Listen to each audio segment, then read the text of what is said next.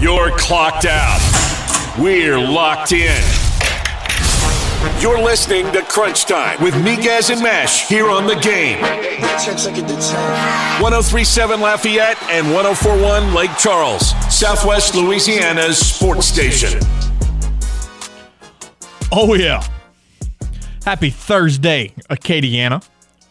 Welcome to Crunch Time with Miguez and Mesh right here on The Game. It's 103.7 Lafayette and 104.1 Lake Charles, Southwest Louisiana's sports station. It's your man, Matt Miguez. Big show today. Got a lot of fun. I'm going to be Jordy Holtberg-esque. I've got 4 guests lined up for you today. One of them going to be in studio. Talk about Hope Fest this weekend at Muckus Park, hosted by St. Thomas More. I've also got 2 legendary Sunbelt radio voices to get you set up for the Cajuns and the Eagles of Georgia Southern this weekend. And Leah Van will join us later to preview LSU and Auburn. James Mesh, the producer extraordinaire / co-host with the most. Go ahead and bring him in now. James, good afternoon, buddy. How are you? What's up, Matt? How are you? The hair is looking a little off today. Yeah, I'm not worried about it at this point. Poll question of the day, and this is sprung from James and I's argument yesterday. Favorite sitcom of all time? Is it Big Bang Theory? Is it Friends? Is it The Office? Is it How I Met Your Mother? Saved by the Bell? If it's Big Bang Theory, Friends, or The Office, and then the 4th option is other, and you can place a comment on our Twitter page. I'm a Big Bang Theory guy myself. 4 nerdy scientists it's just funny to me. The dry humor and the jokes in it are some of the classics of all time. So definitely my favorite. James, what's your favorite sitcom? Out of these 3, I definitely got to go The Office. The Office, yeah. You see, my dad and my brother love it, but it's one of those shows that I could just never get into. I know it's a classic, and I know that it's a well-liked show, but like I got like halfway through season 1, and I was just like, I'm over this. It's not even funny. But I'm gonna tell you right now, I haven't watched like the full thing. Like anytime I go to my friend's house, because they're huge Office fans. So they usually have it on, so that's when I watch it. But I also follow a couple of counts on Instagram. And I just see a bunch of clips from there, so that also helps. Yeah. So once again, big show for you today. Louisiana softball finally getting that elusive top 25 win, defeating Texas last night by the score of... I lost the score. Hold on. 6-5. 6-5. Texas, this game was very entertaining. Texas opened with a 4-0 lead in the second, and Louisiana was quick to answer with 4 in the top half of the third, led by a 3-run home run from Jordan Campbell.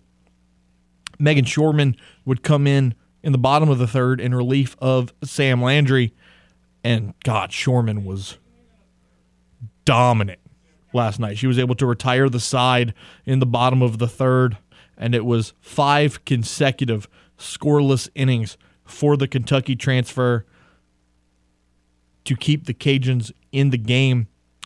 And then that stalemate was broken in the bottom of the 8th with Sophie Piscos' second double of the game to set the Cajuns up with 2 runners in scoring position, and then Melissa Mayu hit a single up the middle for the 6-4 lead. Texas would grab one in their half of the 8th to make it 6-5, but Shorman was quick to shut the door on Texas after that. So with the win, Louisiana improves to 21-8. Once again, finally getting that elusive top 25 win that has escaped them really all season long, because you had the first loss against Alabama out of at Girard Field, and then you went to the Youngsville Sports Complex for the Mardi Gras Mambo tournament, and you lost to Bama again. And then you played LSU twice a couple weeks later at the beginning of March. You lose both of those. Then you played a doubleheader with Texas here in Lafayette, lose both of those also. So that big statement win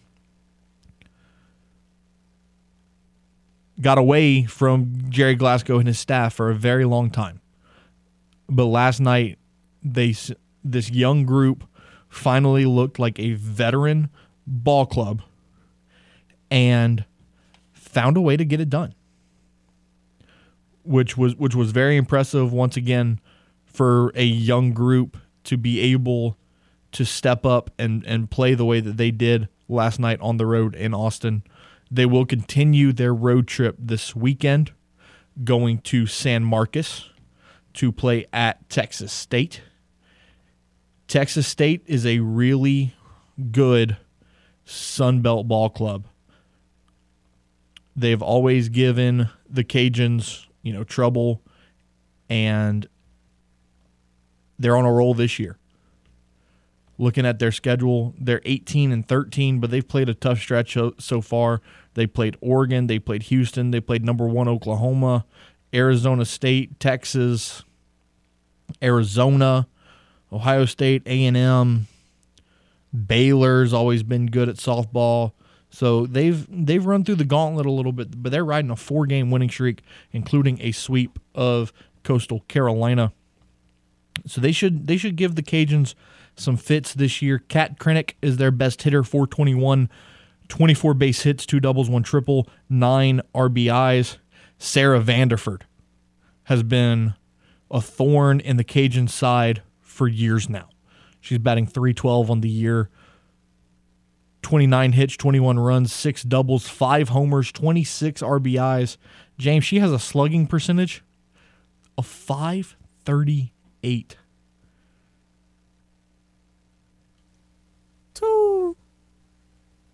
That's and the crazy thing is that's not even the highest slugging percentage on the team. Samara Lagway, .545. And softball's a different game. Their stats are going to be bigger than in baseball. Yeah, it's a little more inflated. But, I mean, the on-base percentages. I mean, Sarah Vanderford, she's got an on-base percentage of .429. Krennick's got an on-base percentage of .493. Dude, she's getting on base half the times that she walks up to the plate. That's nuts.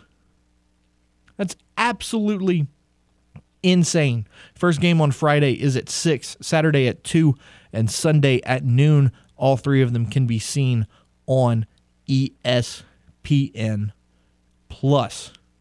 Here in Acadiana, you can watch the simulcast on Stadium 32.3 and 133 on LUS Fiber. And as always, we'll take your phone calls, 706-0111. If you want to talk LSU baseball, UL baseball, Cajun softball, the Final Four, really whatever. Some big NFL news came out last night. And James, I'd like to get your opinion on this. Bruce Arians announces that he is stepping away from the game of football. Now, there's some conspiracy theorists that think that his decision had something to do with Tom Brady returning. What do you think? Well, it's funny because if I'm not mistaken, the man did say after he had won the Super Bowl with the Bucs in 2020 or 2021 when the Super Bowl actually happened, but he said that next year, which was this previous season that just ended, would be his last in coaching. I remember hearing that post Super Bowl, in the press conference after they won. He said, "Next year I'm done after that." So I'm not shocked. Yeah, I'm not surprised either. He was getting up there in age, and then also on top of that, now that he's won a Super Bowl, what else did he have to prove? Exactly. He had nothing else to give the game anymore. And it's not like he's like leaving the organization. He's going up into the front office. He's moving into a front office. And they're just upgrading Todd Bowles, and they gave him a 5-year contract, a new one. What you think about Bobby Wagner? To the Rams? 5 years, $50 million, with the possibility of it being 65. Yeah. it felt inevitable because he had only been in Los Angeles. He hadn't gone to see any other teams. And then Richard Sherman had tweeted out, expect to hear some Bobby Wagner news soon. And he texted that late last night, and he put that on Twitter. So I was like, okay, well, I expected something to happen today, and I'm not shocked at all that it's the Rams because where else did he go? He was in Los Angeles the whole time. Right. And why wouldn't you want to go to... It's not like he was going to the Chargers. Yeah, it's... exactly. But he...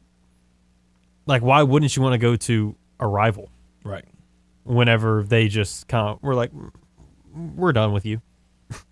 So that makes... And try to get to that Super Bowl like he had done in 2013.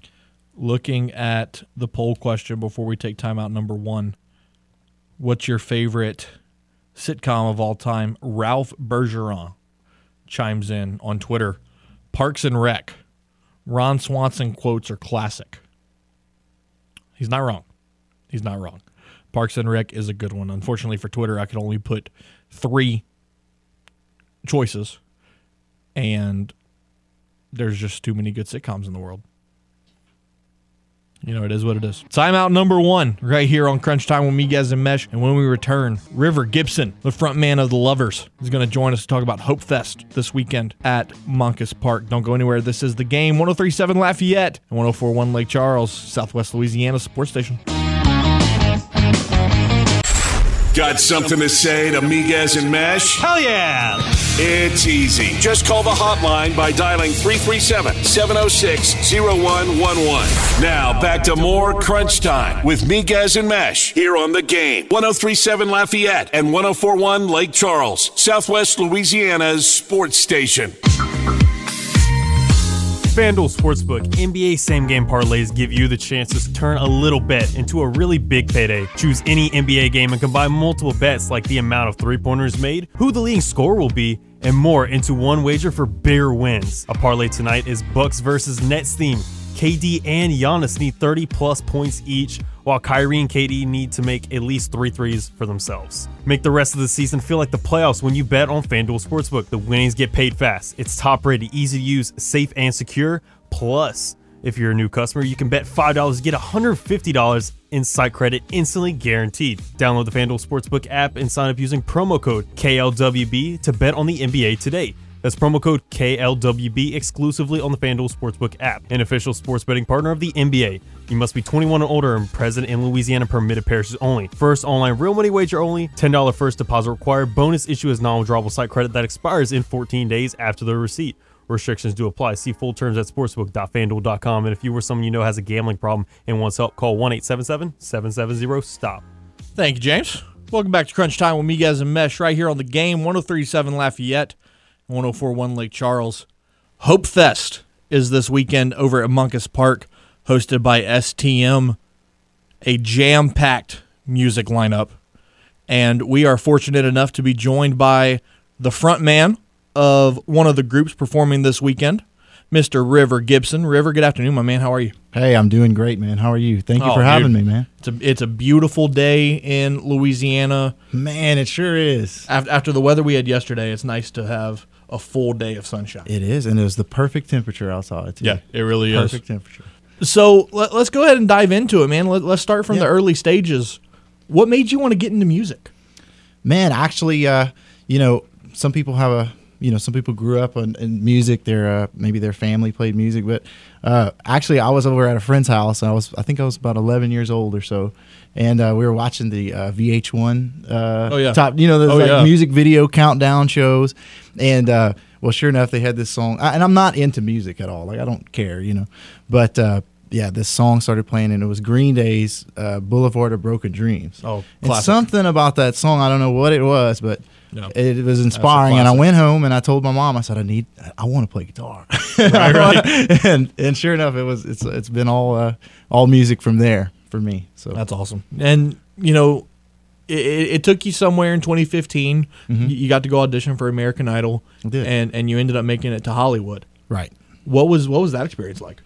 It was a huge learning experience. But it's my favorite part of the whole thing was that to be involved with so many people who are doing the exact same thing as me with huge aspirations, who are all extraordinarily talented. I didn't care so much about the, it is reality TV at the end of the day. Yeah. And it's, it doesn't really matter per se how talented some folks are. And that's just part of the, that side of the business. But, overall, I enjoyed my experience, but I probably wouldn't do it again. And I don't know if I would suggest that people do it, but, if you want to, it's worth a shot. Chatting with River Gibson of the band Lovers. Let's dive into Lovers now. How did you get this band together? Where does the name come from? Walk us through that. Sure. We actually started the band Lovers on Valentine's Day of 2018, so that's fitting. But after I did Idol, I kind of took a break from music, kind of took a step back and reevaluated, and maybe I thought about maybe trying something else. Right. But there I was just drawn back to it, and I kept writing music all the while. So I knew that I wanted to come back and do music the right way with a good band and with the right vision. And so here we are. Yeah. And it's just been we've been grinding ever since. Yeah, man. I was listening to some of y'all's music this afternoon, and I love it. That's great awesome. stuff. Thank you, great man. stuff. Thank you. One thing I noticed about y'all's website, looking at the different songs and whatnot, y'all haven't released an album. No, we sure haven't. It's all singles. Why? Well, it's just because, when you put up one song out at a time, it gives a lot more attention to that one song, Yep. as opposed to spending all your time writing 12 songs, putting them out, and, maybe people only actually listen to one or two. Right. So it gives a lot of attention and focus on each song. Plus, we do almost every song we have a music video out. Like, we shoot our own videos. We learn how to do all that from scratch, and taught ourselves that whole That's gotta be ballpark, fun. which it's fun, man. But I have a mad respect for filmmakers and stuff. That is hard, man. It's hard work, but a lot of fun. What's And your favorite song that you've ever written? my favorite? Wow. Well, I guess that we've released probably Iconic is one of my favorites, just because that's just everybody's jam, And when we play live, we end on that song, and everybody's, instead of saying Freebird at our shows, everybody's saying Iconic, Right. So, but yeah, we have a lot of songs that we haven't put out yet that I'd say are my favorite. So looking again at y'all's Spotify playlist, I noticed that y'all did a live recording of Neon Moon. Mm-hmm. We did. What was the reasoning for that? Well, I grew up on 70s rock and that era country, 90s era country, just because of my parents. And so that has a special place in my heart. I like music like the Eagles and Bob Seger, some of my favorite music. But I always had a special connection to that Neon Moon song. So, we are a rock pop band, but, who cares? Right, we can right. do whatever we want to do. So Right, no doubt. I said, let's go and record this country song. And sure enough, we did. And we cut it live. We did it in 2 takes. What you hear is exactly what happened on the second take. And, that was a lot of fun, man. And kind of unexpected, I think. Now talk to me about Hope Fest. Yes. How did this come about? How did you guys get involved? Yeah. STM puts on Hope Fest every year, which maybe they haven't due to COVID in the last couple of years, but they've been doing it now. I think it's the 15th year. Okay. And the junior class puts the whole thing on, I guess it's like a learning thing, and they book the bands, they get everything together at the festival, that's a lot of work. But we're fortunate enough to have been asked to play. We did it once a few years ago. I was playing as just River Gibson after American Idol, and we did it at that time. And so they asked us to come back. So That's awesome. It's pretty special. So thanks to Lance Strother and STM for having us. Now, I got to ask this. You're playing at an event hosted by STM, and you're a Turling scrap. Yeah, that's it's it's all love. It's all love. You're crossing lines at that point, man. Yeah, well, I'm not gonna get too deep into that. No. So, what's in the future for the band? Oh man, the sky's the limit. Actually, we play Hope Fest, and then 2 hours later, we're opening for Better Than Ezra in Baton Rouge. Oh, no way. So we're having we're playing a lot, man. Playing a lot, and we're loving every minute of it. Now, if people want to follow y'all or listen to your music, how do they get involved? How do they do that? Sure, it's Lovers, but it's spelled funny. That's the trick. You have to be able to spell it. It's, Right. Right. It's LVVRS.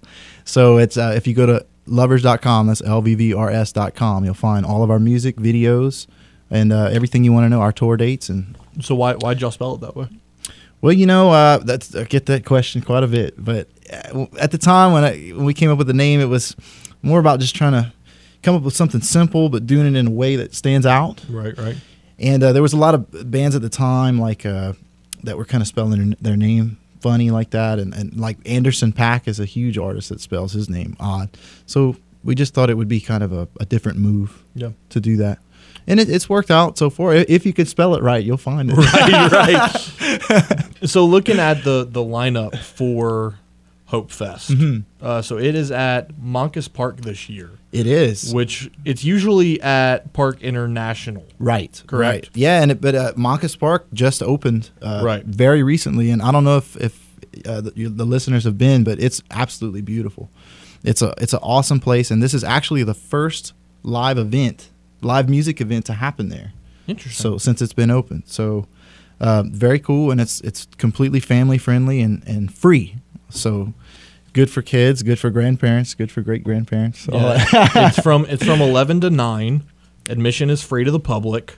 The music lineup is going to be High Performance from 11 to 2, Layla from 2:20 to 2:55, Wild Card from 3:15 to 4, 4:20 to 4:50 will be Ori and Grace. 5:15 to 6:15 will be School of Rock. Lovers will be on from 6:40 to 7:45, and then from 8:10 to 9, Mackenzie Borg, who, like you, had a time on American Idol. He had a good run. Why? So I guess I kind of asked this question again, but I want to dive deeper into it. Why is it important for you guys to be involved in events like this? Well, it's special, man. I mean, what they're doing is it's a free festival, but they run on donations, and everything is for charities, and it's for kids, especially kids in need. And what they do is they provide these young kids with an education who otherwise wouldn't be able to have it. And that's what it's all about. It's giving back, right? So it means a lot to us to be able to be involved in something like this. That's fantastic. River Gibson, the front man of Lovers. River, I appreciate you taking the time, man. Man, thank you so much for having me. It's been fun. And y'all have a hell of a time this weekend. Yes, hope to see y'all out there. Thank you very much. We'll take a time out, and when we come back, the voice of the Cajuns, Jay Walker, will join us to preview this weekend's matchup between the Cajuns and the Eagles of Georgia Southern at Russo Park. Don't go anywhere. This is The Game, 103.7 Lafayette, 104.1 Lake Charles, Southwest Louisiana Sports Station. Had a rough day at work? Got lady problems? Not to worry, because you have two wingmen right here. You can be my wingman anytime. Now back to more Crunch Time with Miguez and Mesh here on The Game. 103.7 Lafayette and 104.1 Lake Charles, Southwest Louisiana's sports station.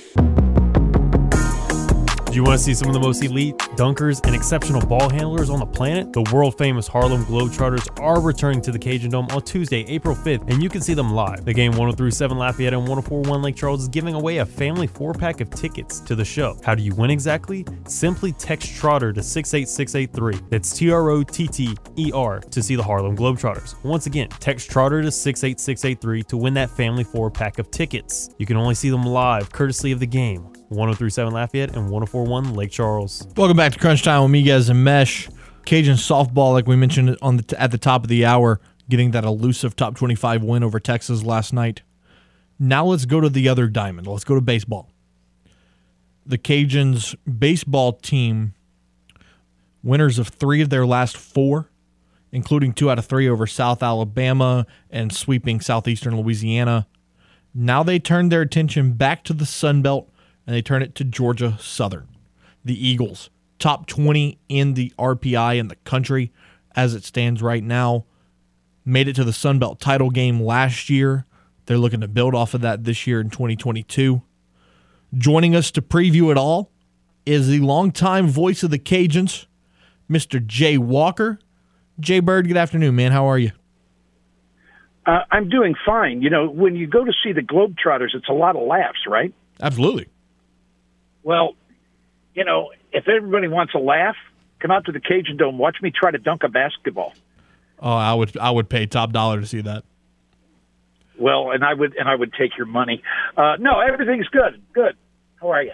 Oh man, Jay, I'm doing well. The Cajuns are doing well in all sports right now, and I'm just soaking it all up. Yeah, that was a really nice win for softball, especially after falling behind 4-0 early, and to have Megan come in and just do what she does when she comes in out of the pen and shut the other team down and give her team a chance to come back and win, and they were able to do that. That was big. Yeah, no, it was huge. Like you mentioned, being down 4-0 in the second, they were able to even it back up, and then 5 scoreless innings from Shorman, who has been who has been very up and down this season. So for her to come in and consistently, shut the door on Texas was huge. But looking at baseball, 3-game series against Georgia Southern this weekend, 6 o'clock on Friday, 4 o'clock on Saturday, and then 11:30 a.m. on Sunday. Different start times than Cajun fans are used to for Saturday and Sunday. From a broadcast standpoint, what do you think about that? Oh, I don't care. Tell me when I got to be there, and I'll be there.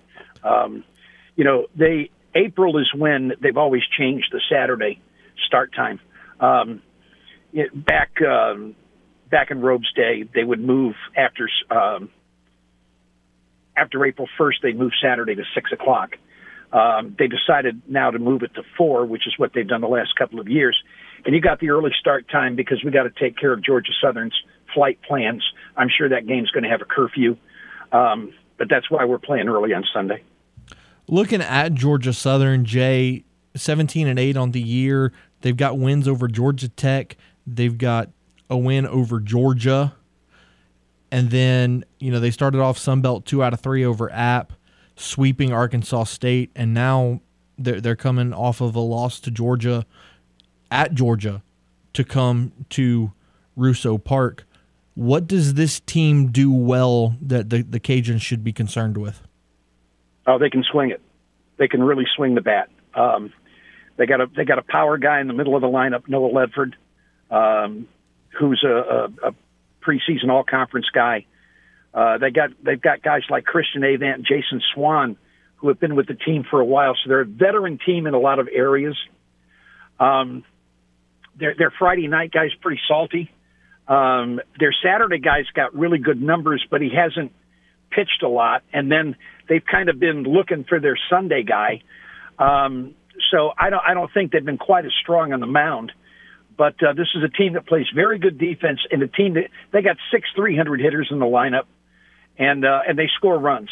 And so Cajuns are going to have to pitch well this weekend. And Georgia Southern, they've kind of had the Cajuns' number. I mean, they've won, I think, the last 6 games between the two teams, and 4 of them have been in the Sun Belt Conference tournament. So this is a series that the Cajuns have circled, I'm sure, because after this weekend, Matt, I think is about the time you start paying attention to the RPI. Because after April the 1st, the crossing between conferences with your opponents, that kind of starts to settle down a little bit. So after this weekend, you start paying attention to RPI.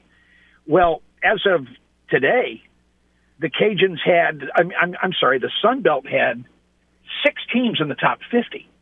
Now, the top 50 are considered to be quad 1 games.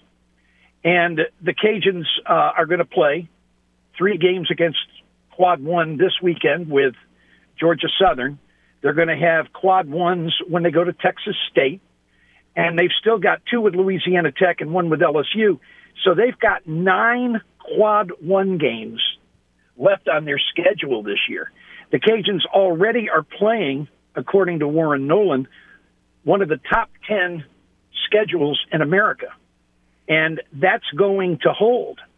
So you've got an opportunity with those 9 games to really make a statement to the selection committee. The Cajuns are going to wind up having, 16 or 18 quad 1 games on their schedule this year. That's a salty schedule, but you have to win your share of them. So this is a big series for that reason, because you're playing a team that's got a quad 1 RPI.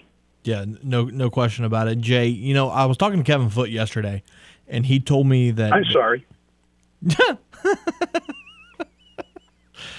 So anyways, we're talking to Kevin Foote yesterday, and he told me that coming into this series, with the schedule that the Cajuns have played already, being a little bit above or around 500 seemed to be the goal, or seemed to be, the mindset of, us on the outside, right?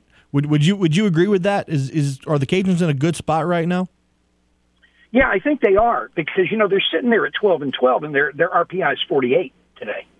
So you're in really good shape. Now you have to do two things. You have to get some wins, and you also have an opportunity with the schedule you have left to get yourself some road wins. Now, road wins count more in the RPI than home wins do. So you've got 3 at Arkansas State next weekend. You're going to have 3 at Georgia State, 3 at App State. Now, those are series that you can go on the road and win. And so even though those teams don't have a great RPI, because they are road wins, they're going to count a lot. So I think they're in really good shape right now. Now, they have to win their share of games, and they need to win their share of quad 1 games. But I do think that they're in a good position right now. Chatting with Jay Walker, the voice of the Raging Cajuns. Jay, outside of this Georgia Southern series, because that's obviously one of the tougher ones they'll play the rest of the way, looking at the schedule, who concerns you for matchup wise with the Cajuns? Well, look, Texas State's really good because they really pitch well. And they've got some guys who can swing it. Dalton Sheffield has been, with the team it seems like about 6 years. And they've got a couple of other guys who are veterans, and they hit the long ball, but they really, really pitch well. And they probably got the best back end guy in the league, and Justin Stivers. They're going to be a tough team to beat in San Marcos. You've got 2 at Louisiana Tech next week. Those are games that won't be easy to win because they're on the road against good clubs. When you look at what's left as far as the conference schedule is concerned, well, you'll have Troy and South Alabama and Georgia Southern out of the way after this weekend. So you still have that series with Texas State. You've got a series with a much improved ULM team Easter weekend. Those seem to be the tougher games between now and the end of the season.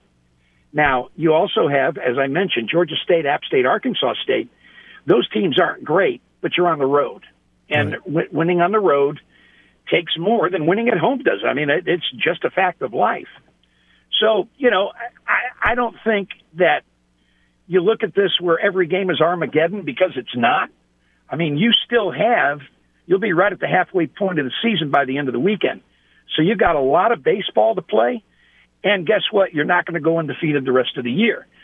But your goal is to win the 3-game series on the weekend if you can, and then and steal as many games as you can on the road. All of them are important games, but losing a few isn't going to mean the end of the world. And I say that knowing that a lot of your fan base, they look at baseball with a football mentality, and every time you lose a game, it's the end of the world, and it's not. You're going to lose some more games. As Tony used to say, you're going to win a third and lose a third, and what you do with the other third is what's going to make you or break you. I think the Cajuns are in good shape. I think the schedule bodes well for them. There are opportunity games, and then there are games you should win. That's a good combination. Yeah, no question. I got 2 more questions for you, Jay, and then I'll let you run. Our poll question of the day today is, what is your favorite sitcom of all time? My favorite sitcom of all time. I have to tell you, I've never been a really big sitcom guy, but I'm going to say my favorite sitcom of all time is All in the Family. Oh, that's a good one. That's a good one. That's an old one, but a good one. And I think the reason for that is I think I saw a lot of my dad in Archie Bunker. Oh, yeah. I could see that. And then, my last question, it's not really a question. It's actually more of a comment. when I posted my social media post explaining what was going to happen on the show today, I got a text message from the voice of the Georgia Southern Eagles, Danny Reed, who is going to join me at 5 o'clock. And I'm sorry. and he texted me going, "Why didn't you tell me I was following a legend?" Well, Danny is, we're all friends in the broadcasting brotherhood in the Sun Belt Conference. But Danny's special. No, he is. I mean, of course, Colin Lacey, his broadcast partner, is in with him this weekend. We've developed a really, really good friendship. We harass each other all the time. If you want to, you can ask him to do his impression of me. He'll probably be happy to do it for you. Oh, that's awesome. I can't wait. The voice of the Cajuns, Jay Walker. Jay, appreciate you taking the time out of your busy Thursday. And I'll see you at the Teague this weekend, my man. I'll look forward to it. Thanks so much for having me. The Jay Bird. We'll take a time out, and when we come back, we'll talk some March Madness. And for the first time in today's show, we'll open up the phone lines, 706-0111 on the game hotline. This is Crunch Time with Miguez and Mesh, 103.7 Lafayette, 104.1 Lake Charles. From the Louisiana Raging Cajuns to the latest with the New Orleans Saints and Pelicans, Miguez and Mesh cover it all. I'm not worried. I think it's something that I can get under control. Now back to more Crunch Time with Miguez and Mesh here on the Game. 103.7 Lafayette and 104.1 Lake Charles, Southwest Louisiana's sports station. The Hangout Music Festival is returning this summer to Gulf Shores, in the Game. 103.7 Lafayette and 104.1 Lake Charles has your tickets to this epic weekend of music. You can score VIP passes by becoming a member of the Game Rewards Club at 1037thegame.com or 1041thegame.com. Don't miss the return of Hangout Music Fest featuring Post Malone, Halsey, and Megan Thee Stallion, just to name a few. That's the Hangout Music Fest, May 20th to 22nd in Gulf Shores. Win VIP passes from the Game, Southwest Louisiana Sports Station. Thanks, James. Welcome back to Crunch Time with Miguez and Mesh here on the Game. Let's talk some March Madness now. We're down to the Final Four. Villanova and Kansas, Duke and Carolina. It is a blue blood Final Four, quite literally. Matchup number 1 will be Villanova and Kansas, and they will tip off Saturday from the Caesars Superdome at 5 o'clock. And this week at media availability, Jay Wright, the head coach of the Villanova Wildcats, was asked about one of his top players in Colin Gillespie. Gillespie has been a mainstay for Villanova over the last couple of years. So far this season, averaging 15.6 points per game, 4 boards, about 3 assists. But he's been battling with some injuries. He's been in and out of the lineup because of his injuries, and he has finally gotten consistently healthy just in time for the Final Four. So here's Jay Wright on Colin Gillespie. Yeah, we're going to definitely need him, as an extra ball handler. I just felt like all year Justin was undervalued outside of our program, and he didn't care because he was playing. But now that he's out, I feel so bad for him. He would run the point, and we'd play Colin off the ball, and he'd run the point a lot of games. He'd play the point most of the game. But that's what Arch gives us. It gives us the ability to get Colin off the ball, and Colin's really good off the ball too. So that's what he can do and he's a great shooter. I mean, he just doesn't get – it's hard to be a great shooter when you come in for like a minute and 10 seconds at a time, and then out, in, out. When you're on the floor longer, it can help. So he's tough and physical defensively. He's a great shooter, and he can play point guard, which gets Colin to break off the ball. On the other side of that matchup is the Kansas Jayhawks, led by Bill Self. Now, Bill Self has been the head coach of the University of Kentucky since 2003. In his 19 seasons, he has led the Jayhawks to 16 Big 12 regular season titles. And he's also led the Jayhawks to 4 Final Four appearances, including this season. One-time national championship, and he was inducted into the Basketball Hall of Fame in 2017. A guy that he brought in this past offseason is a guy by the name of Remy Martin, who spent some time at Arizona State before coming to Kansas. He is a grad transfer into Kansas, so far this season, averaging 8.6 points per game, 3 rebounds, 2.5 assists. But away from the stat sheet, Remy Martin has been the catalyst for this Jayhawk offense. He has been the leader of this team. And so today, or earlier this week, I should say, at Final Four media availability, Bill Self talked about how he knew a run of this caliber was possible, especially with a guy like Remy Martin. Jay Will, who's not here, and Mitch, I think that those three plus these four believed all along that this was possible if we did what we were supposed to do. I think one thing that has given us a little confidence is, I mean, we had a pretty good team this year. Shared the league and then won the tournament. We kind of shared the league without having the opportunity to play Remy. And so I think Remy and his core always knew what he was capable to do to help us, but we haven't really seen it yet because his health hasn't allowed it. And I think that our guys have more of a swagger now knowing what Remy can do to make us better. Looking at the other matchup, Duke and North Carolina. I mean, need I say more? Tobacco Road with a spot in the national championship game on the line. This will be the 100th meeting between Duke and Carolina in Mike Krzyzewski's career. For the Tar Heels, head coach Hubert Davis, in his first year, he spent 12 years in the NBA playing for the Knicks, Raptors, Mavericks, Wizards, Pistons, and Nets.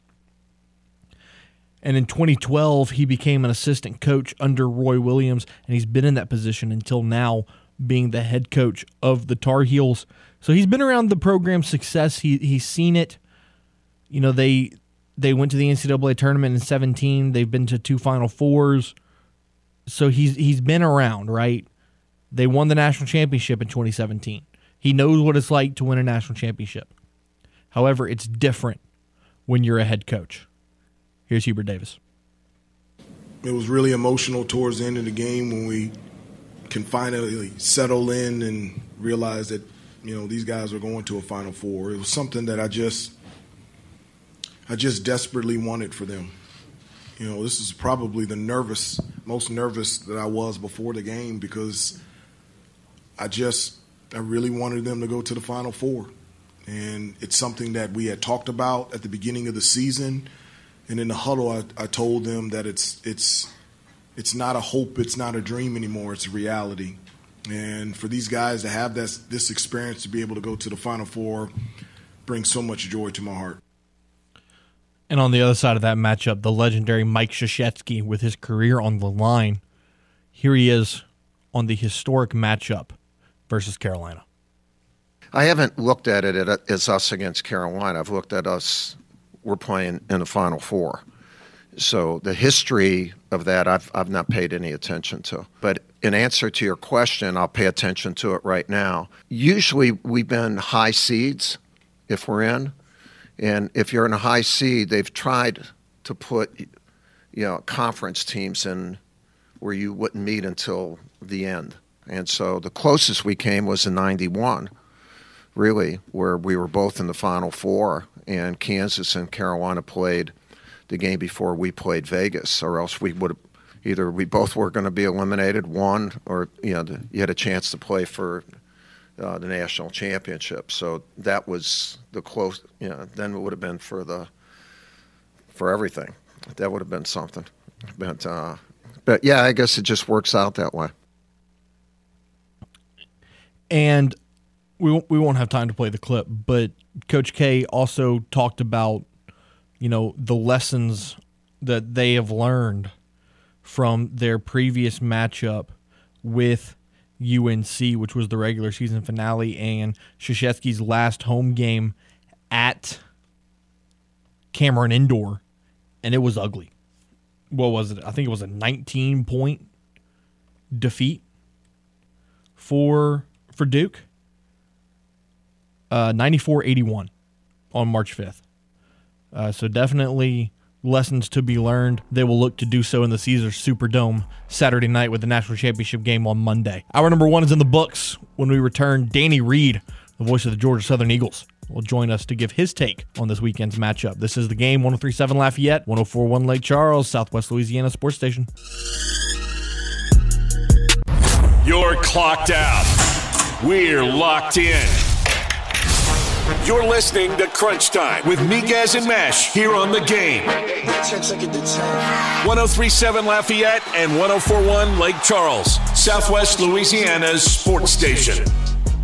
What's up, Acadiana? Hour number 2 of Crunch Time with Miguez and Mesh right here on The Game. It's 103.7 Lafayette and 104.1 in Lake Charles. We spoke with Jay Walker to get the Louisiana side of this big-time Sun Belt matchup this weekend at the Teague. Let's go to the other side. Let's go behind enemy lines and look at the Eagles of Georgia Southern. And to do that is Georgia Southern's Director of Broadcasting / the voice of the Eagles, Mr. Danny Reed. Danny, good afternoon, my friend. How are you? I'm doing great, but I'm feeling awful that I got to follow Jay because nobody can do that. Well, you know, it's really funny, actually, because I talked to Jay, and when I told him that I was going to be interviewing you, his first response was, "I'm sorry." That sounds like Jay. Which sounds like such a Jay Walker response. He also asked me if you could do. He also told me to ask you about your Jay Walker impression. Okay, you really want me to do this? I really do. You know, Georgia Southern, they're a team. Rodney Hennon has been there 23 years, and that's a good ball club now. I mean, they've been to the championship for the last 5 years, and you know the Cajuns got them in 16, but they just keep finding a way to get back there, and eventually they're going to win one of those things. Give this man an Oscar. That's phenomenal. That is. I thought I was interviewing Jay Walker again. That's incredible. All right, let's get serious, Danny. Let's look at this Georgia Southern baseball team, 17-8 on the year. And you know, you got some big wins. You got to win over Georgia Tech. You got to win over Georgia. And besides that loss to Georgia Tuesday night, you're winning. You're winners of 4 of your last 5. What's the confidence level like with this ball club coming into Lafayette? I wasn't sure what to make of this team coming into the year when you take away the national leader in saves and Nick Jones and somebody that was the player of the year and an All-American in the Sun Belt Conference Male Student Athlete of the Year, Mason McWhorter. You have so much of that team back, but you just didn't know how the parts were going to work. And then when you go to Tennessee and you lose 33-3 in those 3 games in Knoxville, you're wondering, okay, is this team even going to be able to figure it out? Is this going to be a long year? But despite losing so much of what they did from last year, the lineup has really been stabilized. The bullpen has been very good. Getting Ty Fisher back on the weekend rotation after he took a line drive off his face against UCF a little more than a month ago.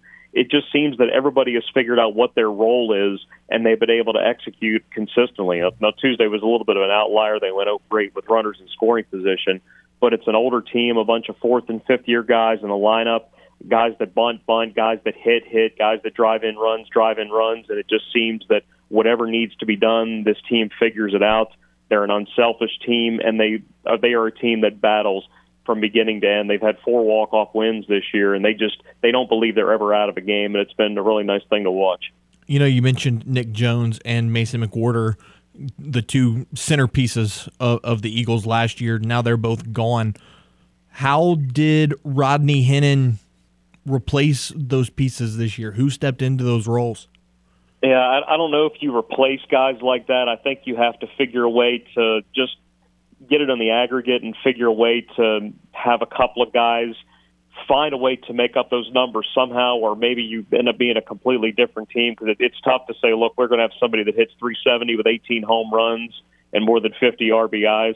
And granted, you got a Christian Avan back who was 2nd in the league in hitting. Parker Beattier was 5th in the league in hitting.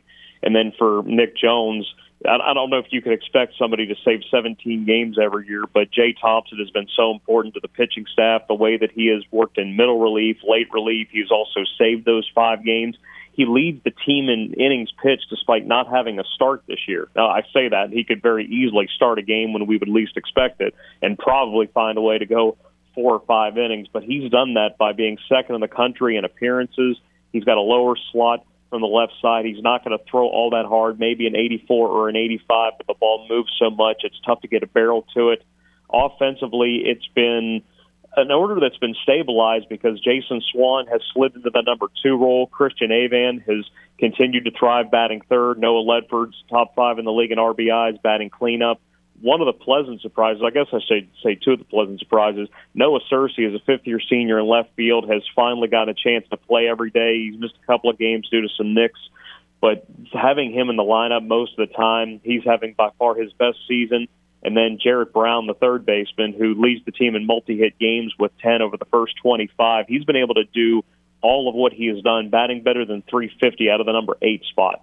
And when you can have somebody that does that well there, the automatic thought is, well, we got to move him up. We got to get him more at-bats, a 2, 3, or 4 or whatever. But it's been something where you don't want to move him out of where he is because he has been so good. And at the same time, if he can do that from that spot, it just extends the top part of the order even more with as reliable as Parker Beatier has been defensively and finally starting to see that bat come around a little bit too. Danny Reed, the voice of the Eagles, joins us here on Crunch Time with Miguez and Mesh. You talked about Christian Avan. You talked about Parker Beatier. Noah Ledford is a guy that sticks out to me. 310 batting average, 27 base hits, 8 doubles, 4 homers, 27 RBIs, slugging percentage of .540, and an on-base percentage of .406. He kind of seems to be the catalyst of this offense. What does he bring to Rodney Hennon's offense in Statesboro? You know, he's always been the guy that could hit the ball a mile. He's already got 2 double-digit home run seasons. He was a freshman All-American. He was second-team All-League last season. He didn't get a chance to play in 2020, the COVID season, because of injury. Somebody that you know what you're going to get from a power standpoint and the ability to drive in runs. What's helped him this year are 2 things. He's walking more than he ever has. He's about a month ahead of his walks pace from last year. Being able to take pitches that he would swing at his first couple of seasons, being able to drive the ball more successfully. He's getting on base more. It's helped him be more marketable because he has been able to hone that approach so well. And he's been one of Georgia Southern's best 2-out hitters. Over half of his RBIs have come after 2 outs. Seems that him and Jared Brown have been really good in that category. But his ability to not swing at pitches that would have struck him out the last few years and be able to drive in runs when they count the most, he is really he's always been the guy that's probably going to be a 4 or 5 hitter in your order, but there aren't many other options on this team that you would feel as good about putting in the number 4 position as Ledford just because he has been so good there. Looking at the pitching staff, you know, Ty Fisher's got the lowest ERA. Looking at among starters, it looks like Jalen Payton has the lowest ERA at 4.28. You know, what... And looking at Ty Fisher again, 15 strikeouts and 21 2/3 innings pitched. Who are some names in this rotation that Cajuns fans need to write down as, you know, somebody to look out for? Well, you just name 1 and 2. Payton's going to pitch game 1 on Friday. He'll be followed by Thomas Higgins out of the bullpen. That's been a nice 1-2 to start series the last 3 weekends. And then Fisher, who was the opening night starter before he got hurt, he has really settled in as that number 2 guy in his 2 starts back from injury. He hasn't given up an earned run. And then game 3 has been a little bit up in the air. It's been some of Ben Johnson. It's been some of Danny Madden. Ben was fantastic out of the bullpen on Tuesday at Georgia, and it looks like that's where he's going to stay for a while. And with Danny, he's made some midweek starts. He's also pitched out of the bullpen a little bit, but I think that he's going to get the ball for game 3. They don't expect 5-6 innings out of that last roll. It's more of a bullpen situation on Sunday, and really for the first part of the season was a lot of bullpenning, which is why Jay Thompson leads the team in innings pitched, and there's depth on the staff, which is why nobody has exceeded 30 innings. But it has been comforting to get that 1-2 stabilized with Ty coming back from injury and Jalen having been a midweek guy for 4 starts last year. He has taken over that Friday role and always given Georgia Southern a chance to win. He's been able to work 5 innings. He does struggle with his command a little bit, especially in the first inning, but once he settles in, he's been tough to manage. And Ty, with his 4-pitch mix, the fact that he is simply pitching after getting hit by that line drive is a small miracle, and he is somebody the team has really gravitated to and really rallied around, and that's been one of the major storylines this year, is simply him coming back to pitch, period. So I'm flipping through the batting and pitching statistics, Danny, and I'm noticing that Jalen Payton is in both categories. Yeah. Is he pulling like a Shohei Ohtani? I don't think anybody could do that, but he has been asked to play some defense a little bit. Jesse Sherrill missed 4 games earlier this year when he got hit by a pitch, but he's back. He is fine now. So Jalen was playing a little bit of second base. He has made a couple of starts as a designated hitter as well when Noah Cersei was out of the lineup. And that's an instance of about the first 3, maybe month of the season. The lineup was so inconsistent because one guy was out, another guy was out, another guy was out. But the last 2 weeks, guys are recognizing those roles, and they've been able to settle in. So Jalen hasn't gotten as many opportunities to hit. That doesn't mean that he can't. It just means that he has become such an important piece of that weekend rotation as that number 1 guy, where if he would hit, it would probably be a situation where they're just not comfortable using anybody else. But make no mistake, when it gets to the weekend, when the ball goes to him on Friday, he's all about ball. Chatting with Danny Reed, the voice of the Eagles. Let's talk about Rodney Hennon now. 754 wins at Georgia Southern, 30-plus wins, 20 of the 22 seasons. He's guided the Eagles to 6 regionals. You know, for outsiders looking in, especially Cajuns fans, what does this guy do on a day-to-day basis that makes this program so special? He is the head coach of the Eagles on a day-to-day basis. He shows up, he does his job, he brings the same intensity, he brings the same energy that he brought when he was hired back in the summer of 1999. There is a reason why the baseball program at Georgia Southern is the most consistent program since it was created, and there's been so much success with Ron Polk leading the team to the College World Series in 1973, Jack Stallings doing it in 1990, and now with Coach Hennon since the year 2000. He's been able to establish consistency by he's a very unorthodox guy with the way that the bullpen operates sometimes, the way some guys get used, and the way that the end of the games get decided sometimes. Granted, you can't bank on having a Nick Jones or a Landon Hughes every year, so it can be a little bit mix and match at the end of the bullpen. But he's had a lot of success using younger guys at the end of the rotation throughout his career. Midweek guys become weekend guys with about a year's worth of experience. And it's a simple formula. You better be able to bunt. You better be able to move runners over. You got to be aggressive late in counts. And his teams have always been good scoring runs after 2 outs. And this year is the best that I've ever seen it. About half of Georgia Southern's runs are coming after 2 outs. And it's just a mentality that he brings to the field every single day. That's fantastic. Danny Reed, the voice of the Eagles, has been our guest. Danny, I appreciate you taking the time. Hope you and the Eagles enjoy Lafayette, and we'll talk to you down the line, my friend. You got it, boys. Thanks very much. We'll take a time out. When we come back, Leah Vann from The Advocate in Baton Rouge will join us to get you set up for LSU and Auburn, Battle of the Tigers, the Bengals and War Eagle, here on the game, 103.7 Lafayette, 104.1 Lake Charles, Southwest Louisiana Sports Station. Time to open up the vault for the games this day in sports history. March 31st, 1996. In the first time in Major League Baseball history, the regular season opens in the month of March as the Seattle Mariners beat the Chicago White Sox 3-2 in 12 innings at the Kingdome in Seattle. That was this day in sports history. We now return to the game. 103.7 Lafayette and 104.1 Lake Charles, Southwest Louisiana's sports station. Cycle Zydeco is a festival on wheels. Experience mouth-watering Cajun cuisine and live performances by some of the best bands in Louisiana. The ride, which will take place April 20th to 24th, includes tours of many attractions and options for camping and staying in hotels. Immerse yourself in Acadiana, the birthplace of Zydeco, home to both Cajuns and Creoles alike, and one of the most unique cultures in the United States. For more information, visit cyclezydeco.org. Welcome back to Crunch Time with me, guys, Mesh here on the game. Let's get you set up for LSU and Auburn, which you will hear right here on this station. Leah Vann from The Advocate in Baton Rouge joins us this evening. Leah, how are you? I'm doing well. I'm a little busy. How are you? I'm doing very well. I won't keep you long, I promise. Looking at this game, it's always fun to open up a SEC series, especially in the box, and these seem to be two pretty evenly matched teams. What can you tell me about the matchup?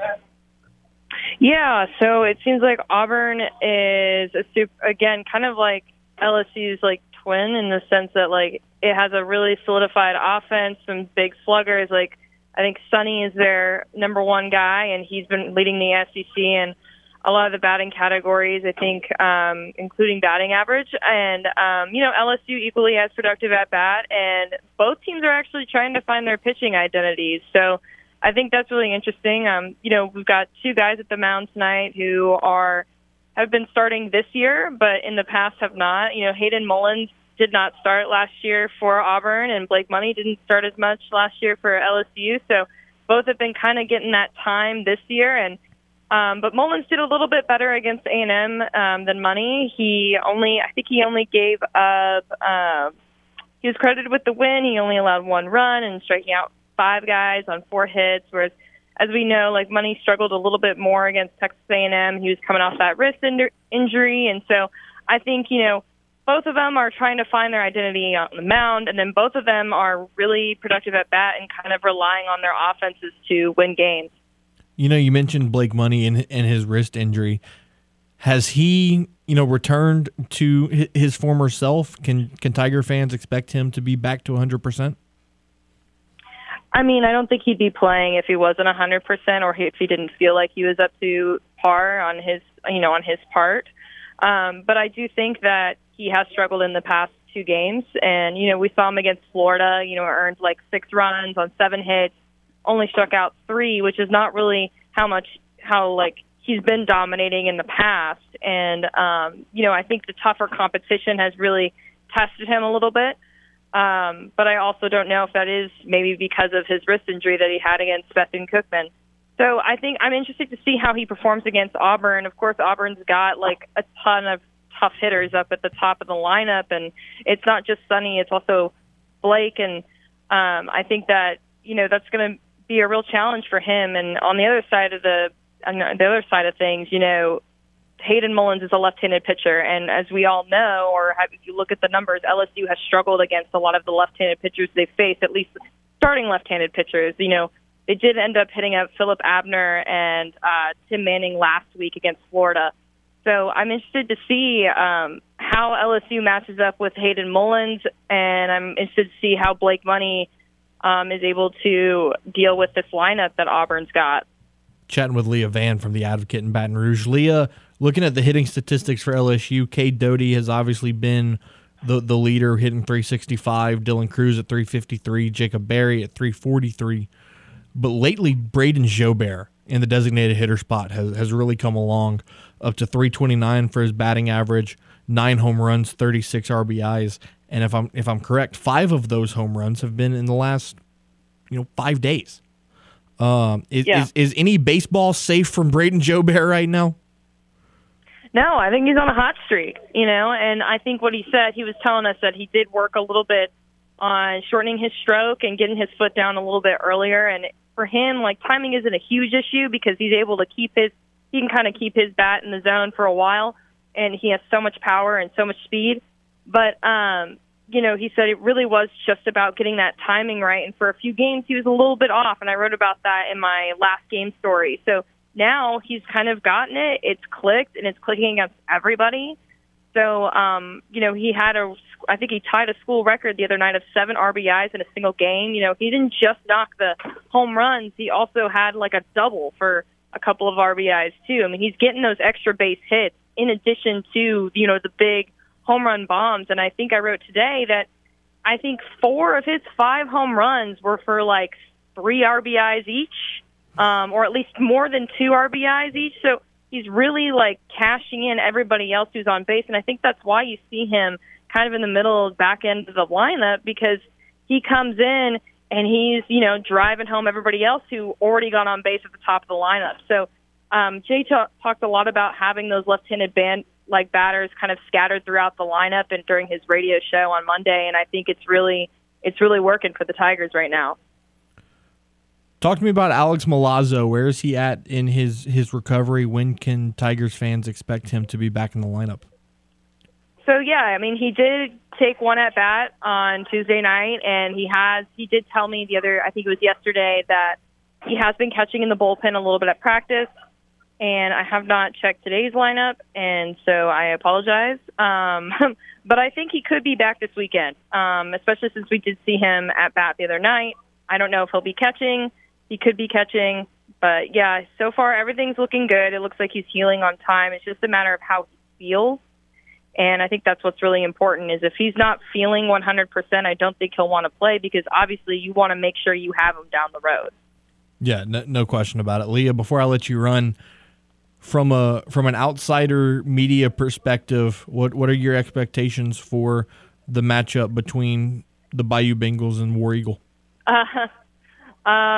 I don't know. I mean, I'm sure it'll be a riot. I mean, I think what's going to be tough for me is like the Tigers versus the Tigers. It's kind of annoying.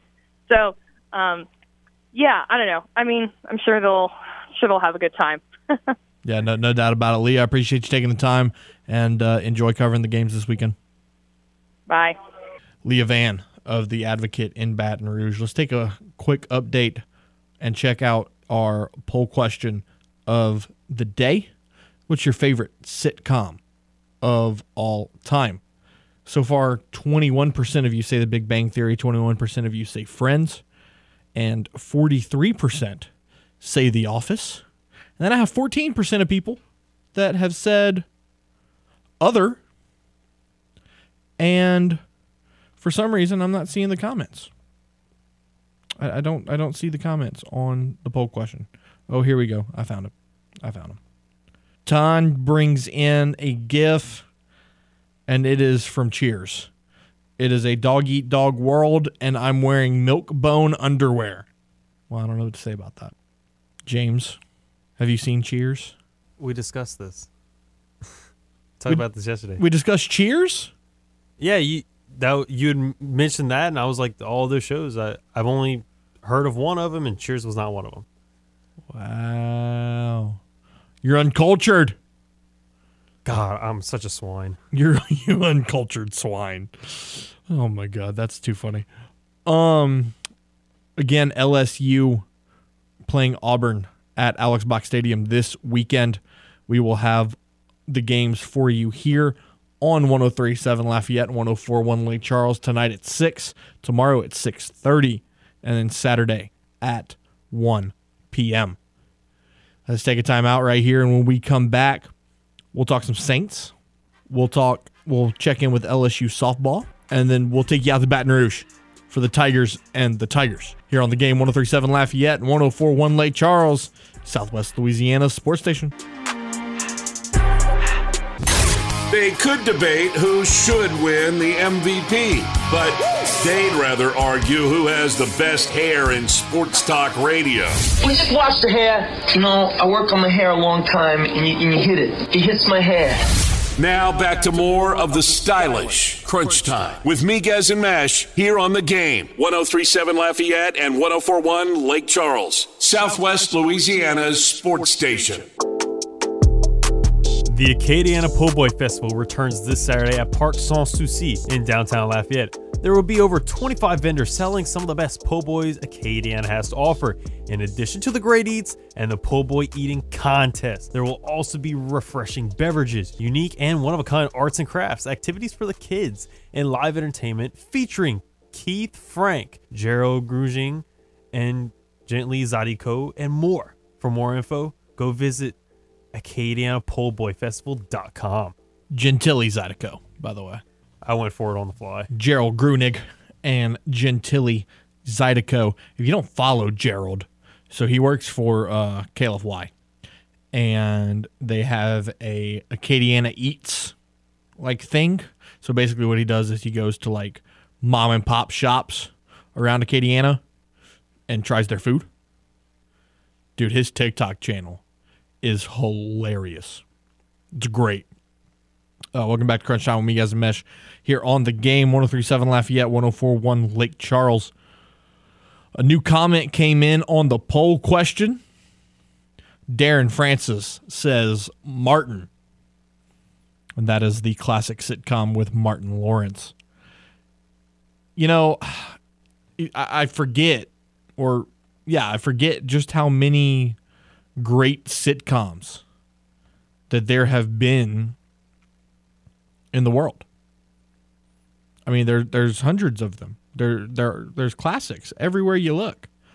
A couple updates. Efton Reed, LSU forward, has entered the transfer portal.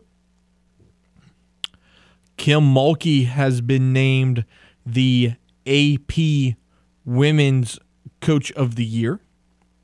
No surprise there. James, are you surprised? No, I expected this. Yeah, absolutely. I mean, going from 9 and 13 to 26-4. I mean, come on, how are you not the national coach of the year? LSU is also, like James mentioned in his 2-minute drill, 2 more players will go to the transfer portal. You know, looking at their roster, other than the guy that has transferred in from Northwestern State, Coleman, and then Justice Hill coming in from Murray State with Matt McMahon, they're kind of struggling to keep guys on their roster, which is to be expected with the coaching staff turnover. But I just feel like they're losing a lot more guys than most teams would in the past. Also, a development from Raging Cajuns basketball, 2 developments actually. Trajan Wesley has entered his name into the transfer portal. And then here is a letter from Theo Akuba that reads like this, and I quote, "By the grace of God, the love of my parents, the trust of my teammates and coaches, and the incredible support of the students, I have had the opportunity of a lifetime. I want to thank everyone who has played a part in helping me become the player and man I am today. From the coaching staff to the fans, you guys have made it an incredible journey. Playing at the Cajun Dome and representing UL has brought me incredible pride and great humility. I have thought long and hard about this decision with the help of my family and support staff, and I am confident this is the right move for me. With that being said, I will maintain my final year of eligibility and go through the NBA draft process. Playing professional basketball has always been my life's dream." End quote. James, could you see Theo Akuba balling in the association? Ooh, he didn't dominate. If I would feel more confident that Jordan Brown would be the one to make it to the league more than Theo, but that's just me. Well, I mean, no, you're not wrong. I mean, Theo was Defensive Player of the Year a year ago. For his career at Louisiana, he is averaging 11.3 points and 9.3 rebounds, so nearly a double-double a game in his time at Louisiana. Theo's going to be one of those players where I don't think he makes it to the NBA right now. I think he will return for his senior season, and then I think he's going to have to go overseas to play professionally. And then maybe, down the line, an NBA spot could come. But, I mean, let's be totally honest. If you look at Raging Cajun players to make it to the NBA, how many can you think of? 3, 4, maybe 5? All time? Yeah. Byron Starks, Bo Lamar, Andrew Toney, Elfrid Payton, Sean Long, and then if you want to count the G League, Jakeenan Gant and Jay Wright. So that's 6 that I can think of. If anybody else knows more than I do, 706-0111. Would love to hear your input on that. Again, it's going to be one of those things where I think he's going to have to find himself from a overseas standpoint before he is able to move on to the NBA.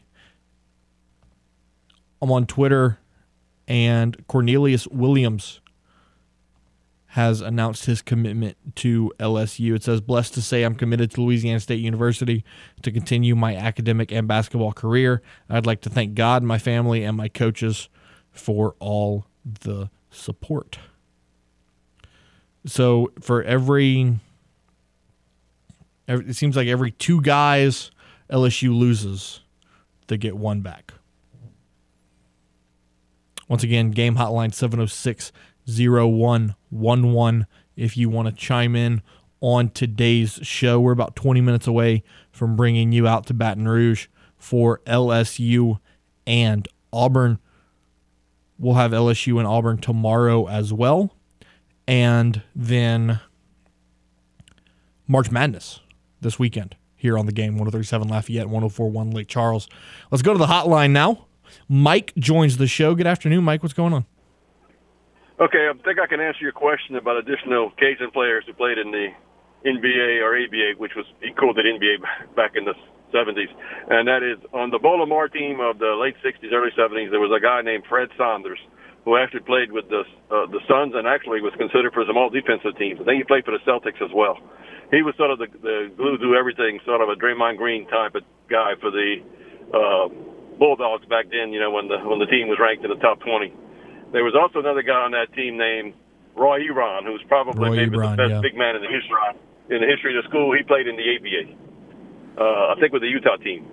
Of course, Bolomar played with the San Diego Conquistadors of the ABA, and his last couple of years he played for the Lakers in the NBA. At one time, both scored 50 points in an ABA game. Really? So, the game, that game was different back then. And he actually was considered almost one Rookie of the Year.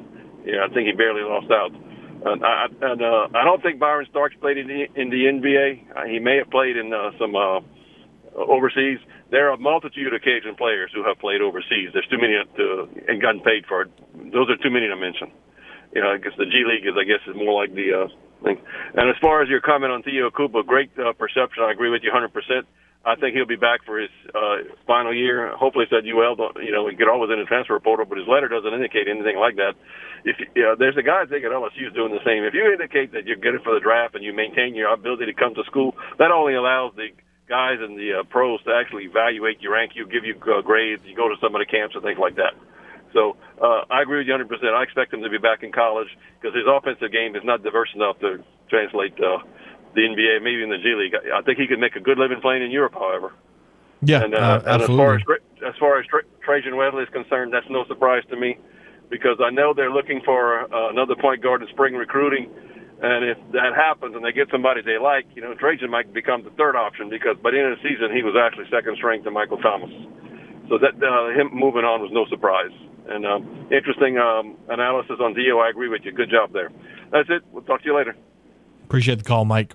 And I will correct myself. Byron Starks did not play in the NBA. I could have sworn he had 1 year of playing professional ball in the Netherlands before returning to the States to begin his coaching career. Let's quickly go back to some NBA, not NBA. Well, yeah, let's talk NBA. James, Pelicans played last night, 117-107 over the Portland Trailblazers. CJ McCollum, 25 points in his return to Portland. And I heard that he got a 90-second standing ovation. You think Portland was sad to let a guy like that go? Yeah, definitely. Portland Trailblazer fans were definitely upset that they lost one of their dynamic duo. Looking at the box score for this one, Brandon Ingram, 19.6 assists, 6 rebounds. Jonas Valanciunas, 19 and 11. McCollum, 25, 3 and 4. Trey Murphy pouring in 10 off the bench. And the leader last night for the Trailblazers was Eubanks with 21 and 9.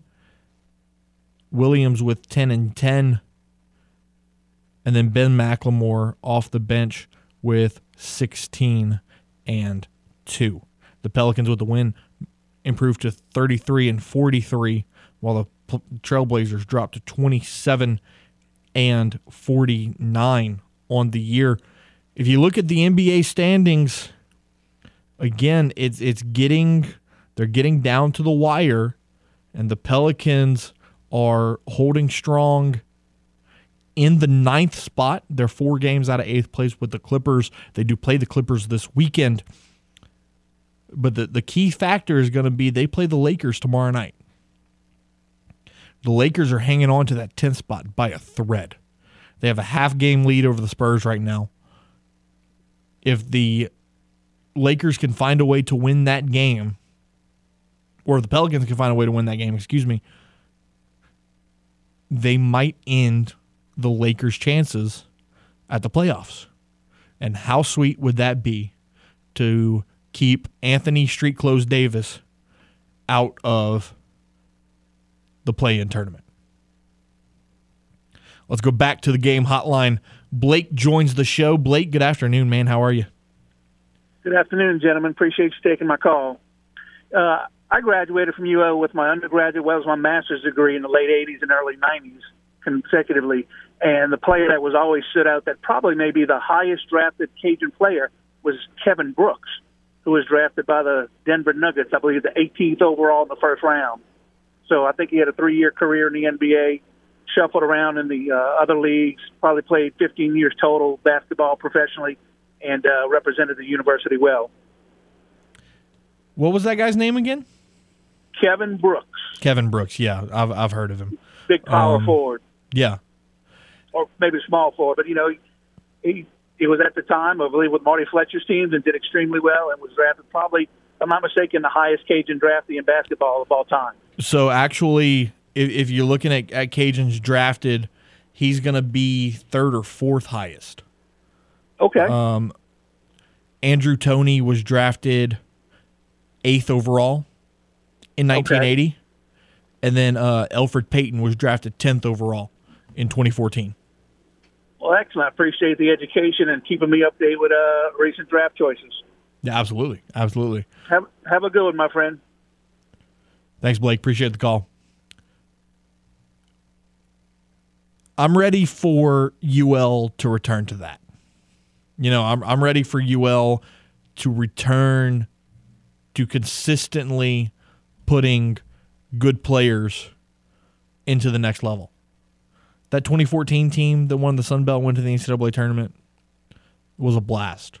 You put 2 guys in the NBA from that team. One of them didn't stay in the NBA very long,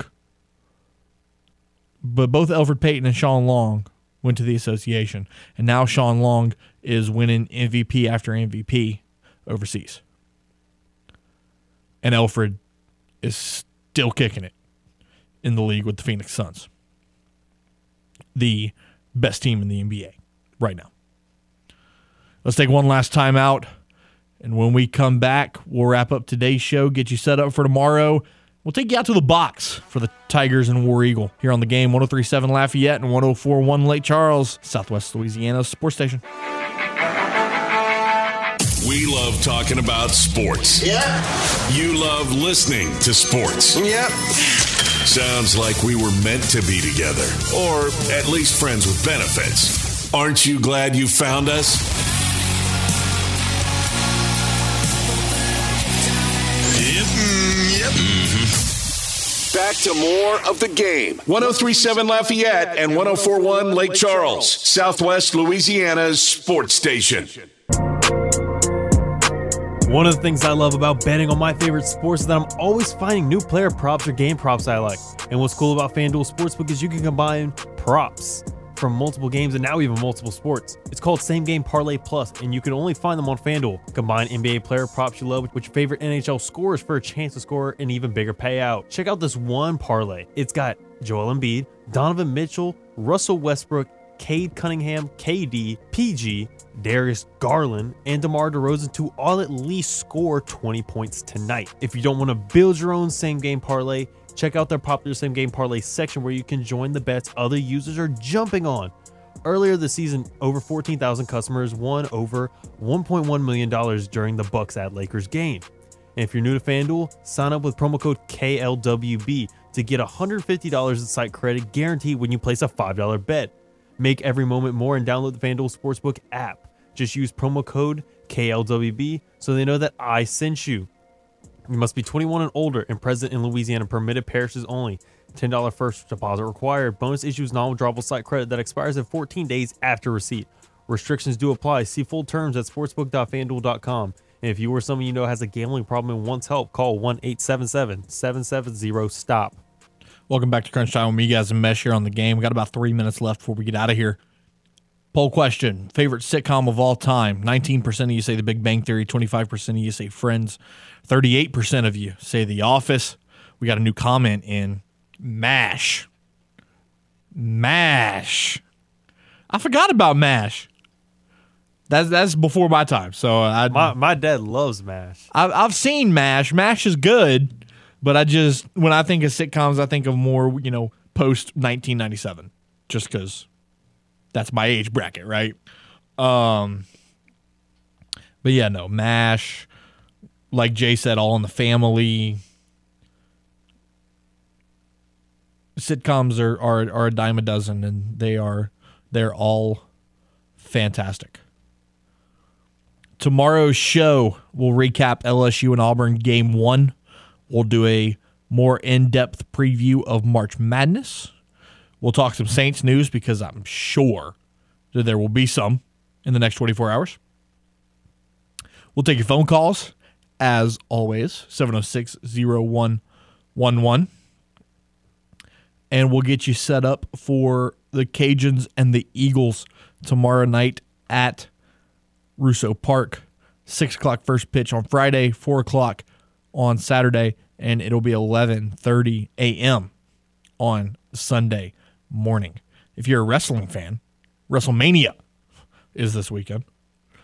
It's the most stupendous 2-night WrestleMania ever. I love how they're bragging about the best 2-night WrestleMania ever. They've only been doing 2-night WrestleManias for 2 years now. But, it's the best ever.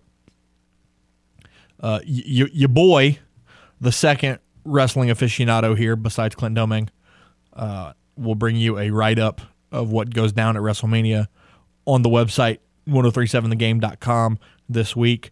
And we're going to start doing a fun blog segment, getting to know the members of the game. James, who is your celebrity crush? Well, I can't give it away. Oh, you're not You going have to go. You have to go read it. You're not going to give them. You're not going to give them a taste to tease them in. No. Okay. No. Wow. I want you to go read it and enjoy it for yourselves. James Mesh, everybody.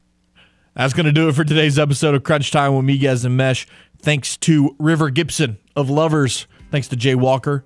Thanks to Danny Reed. Thanks to Leah Van. Thanks to you, the callers, for hanging out with us. Thank you to James Mesh, the producer extraordinaire. Be safe, be well, hug your mom and them. We'll talk to y'all tomorrow for the Friday Fun Show here on the Game, 1037 Lafayette and 1041 Lake Charles, Southwest Louisiana Sports Station. See y'all tomorrow.